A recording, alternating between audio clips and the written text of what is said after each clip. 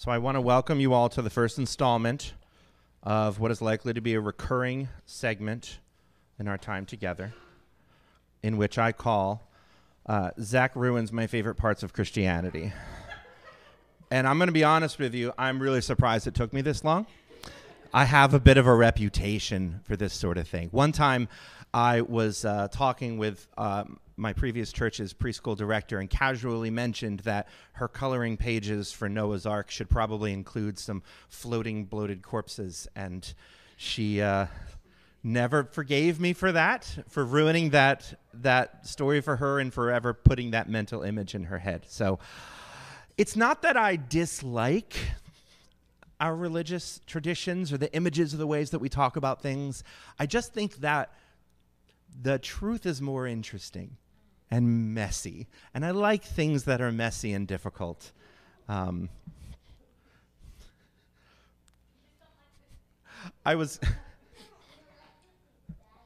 said that I like messy and difficult things and then looked at my children. I love you both very much for all of your messy difficultness.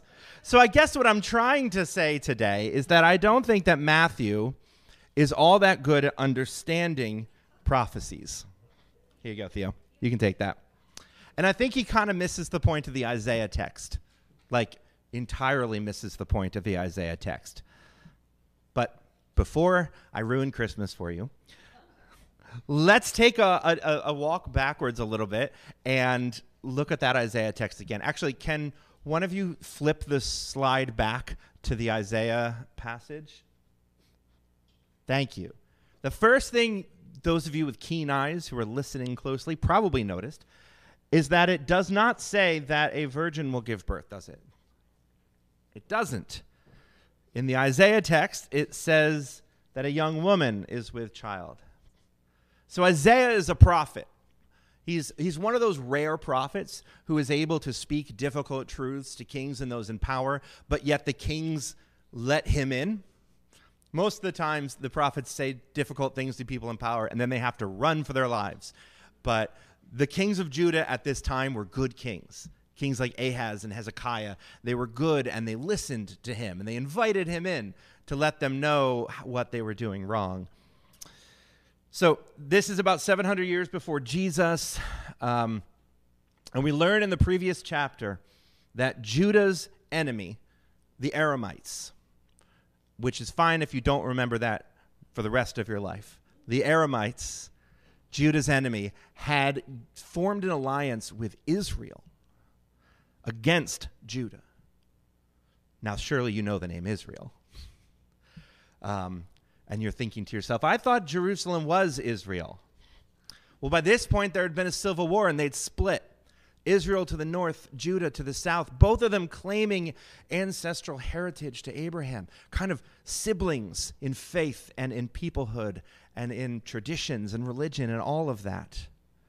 Fellow children of Abraham, Israel, the northern 10 tribes of Israel, forged an alliance with their own enemy to destroy Judah, to plunder Jerusalem, to destroy the temple.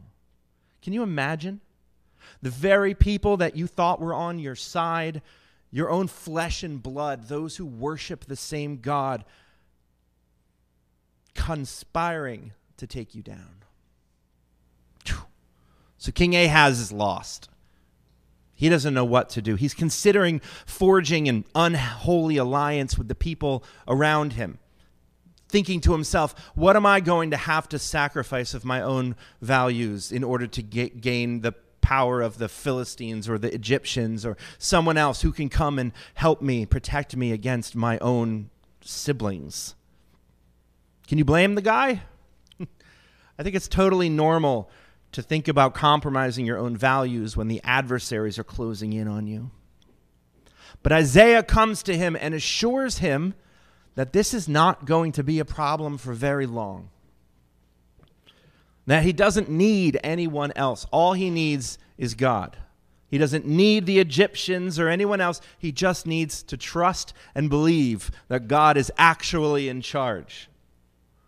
And that if he maintains his focus on God, he will be saved. So then he says to an uncertain Ahaz, hey, you need proof? Name it. Any test you have, go ahead, name it. And Ahaz goes, nah, I'm not going to test the Lord my God, which sounds pious, but I think is probably just afraid. He's afraid that if that sign is confirmed, then he's going to have to believe it, and he's going to have to step out in faith and do this impossible thing. So Isaiah says, I don't care what you want. Here's a sign. Here's my sign. Look, a young woman has conceived a child, and she will name him Emmanuel. He's going to grow up in this land. He's going to eat honey and curds, which means things are going to be good. He's going to have food. He's going to have a life. There will be the next generation here in this land. The world is not about to end, Ahaz. And I'll tell you what, one step further. Before that child is able to learn what's right and wrong. So what's that? How old do you think a kid is when they understand when they're not supposed to do something? 25. Oh. 30. I heard 2. Charlie says 3. That's about the age when they know they're doing something wrong and they like it, right?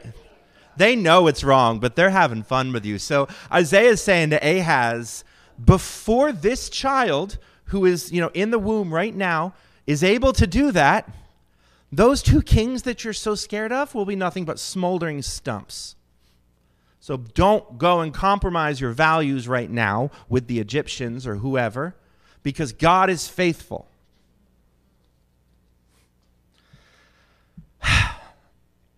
So it turns out he was right.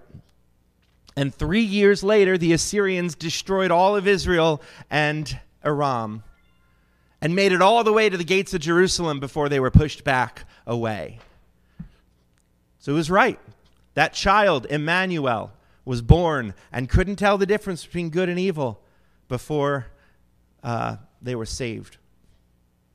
So if this prophecy in Isaiah is not about a messianic virgin birth, but rather a very immediate sign to a frightened king that was fulfilled in 3 years, why are we talking about it now?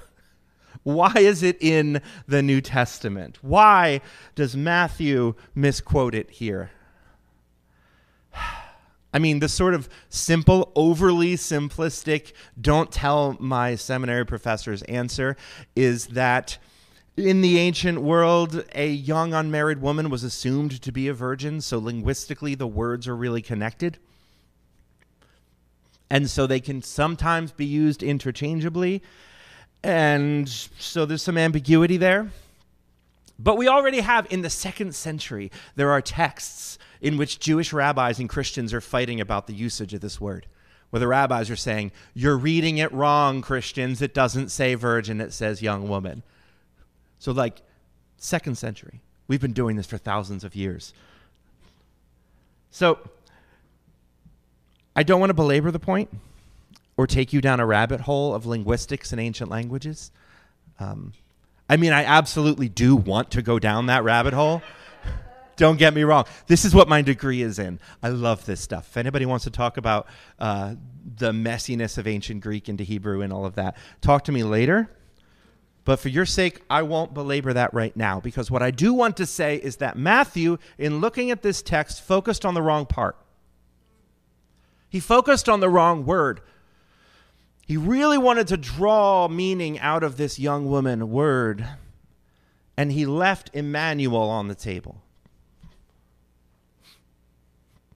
Because if I'm looking at this text, I don't care much about the sex life of the woman in question.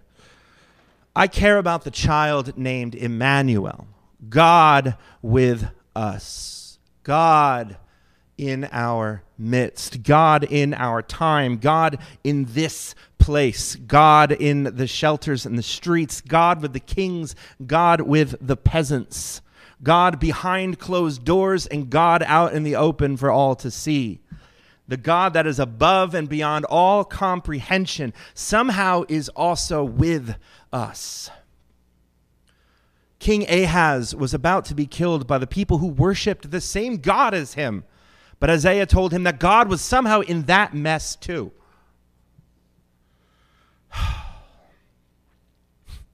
So in the messy, in the violent, in the often backstabbing world of politics and power, God was in that as well. And God was telling him, don't play dirty just because your opponent's playing dirty. Stay true because God is in this, because God is with you, Emmanuel. And to you, Joseph, you who are a righteous man, struggling with an impossible decision because you know full well that the law requires you to have your fiancé executed for infidelity. That's not just a suggestion, that's in the law. That is what you're supposed to do. But Joseph is not only a righteous man, but he's a man who has the compassionate spirit of God within him.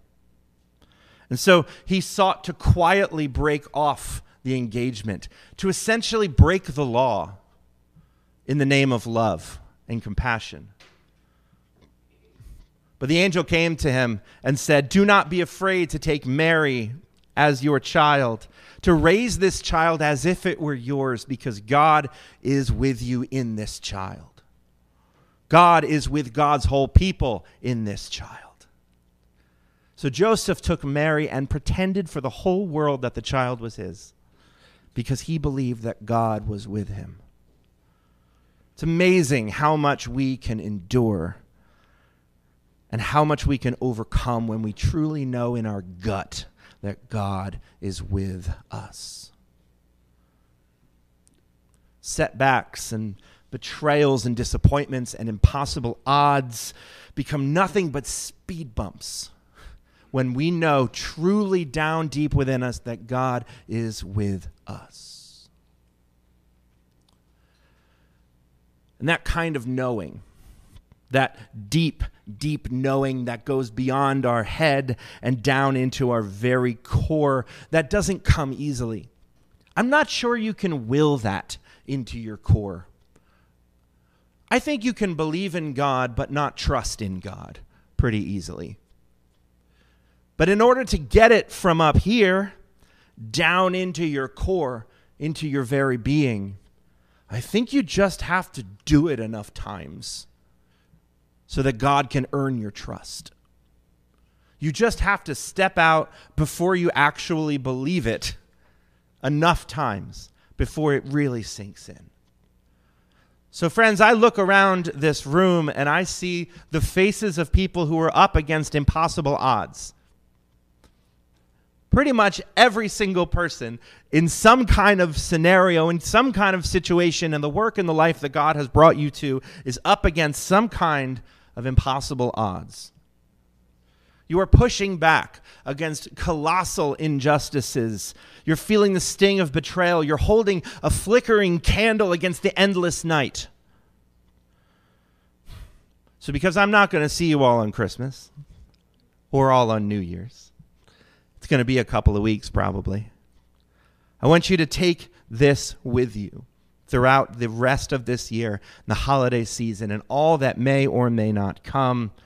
Know this to be true in your core.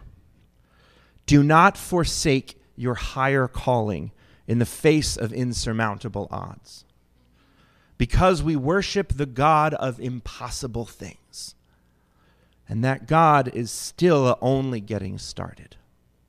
So let us pray.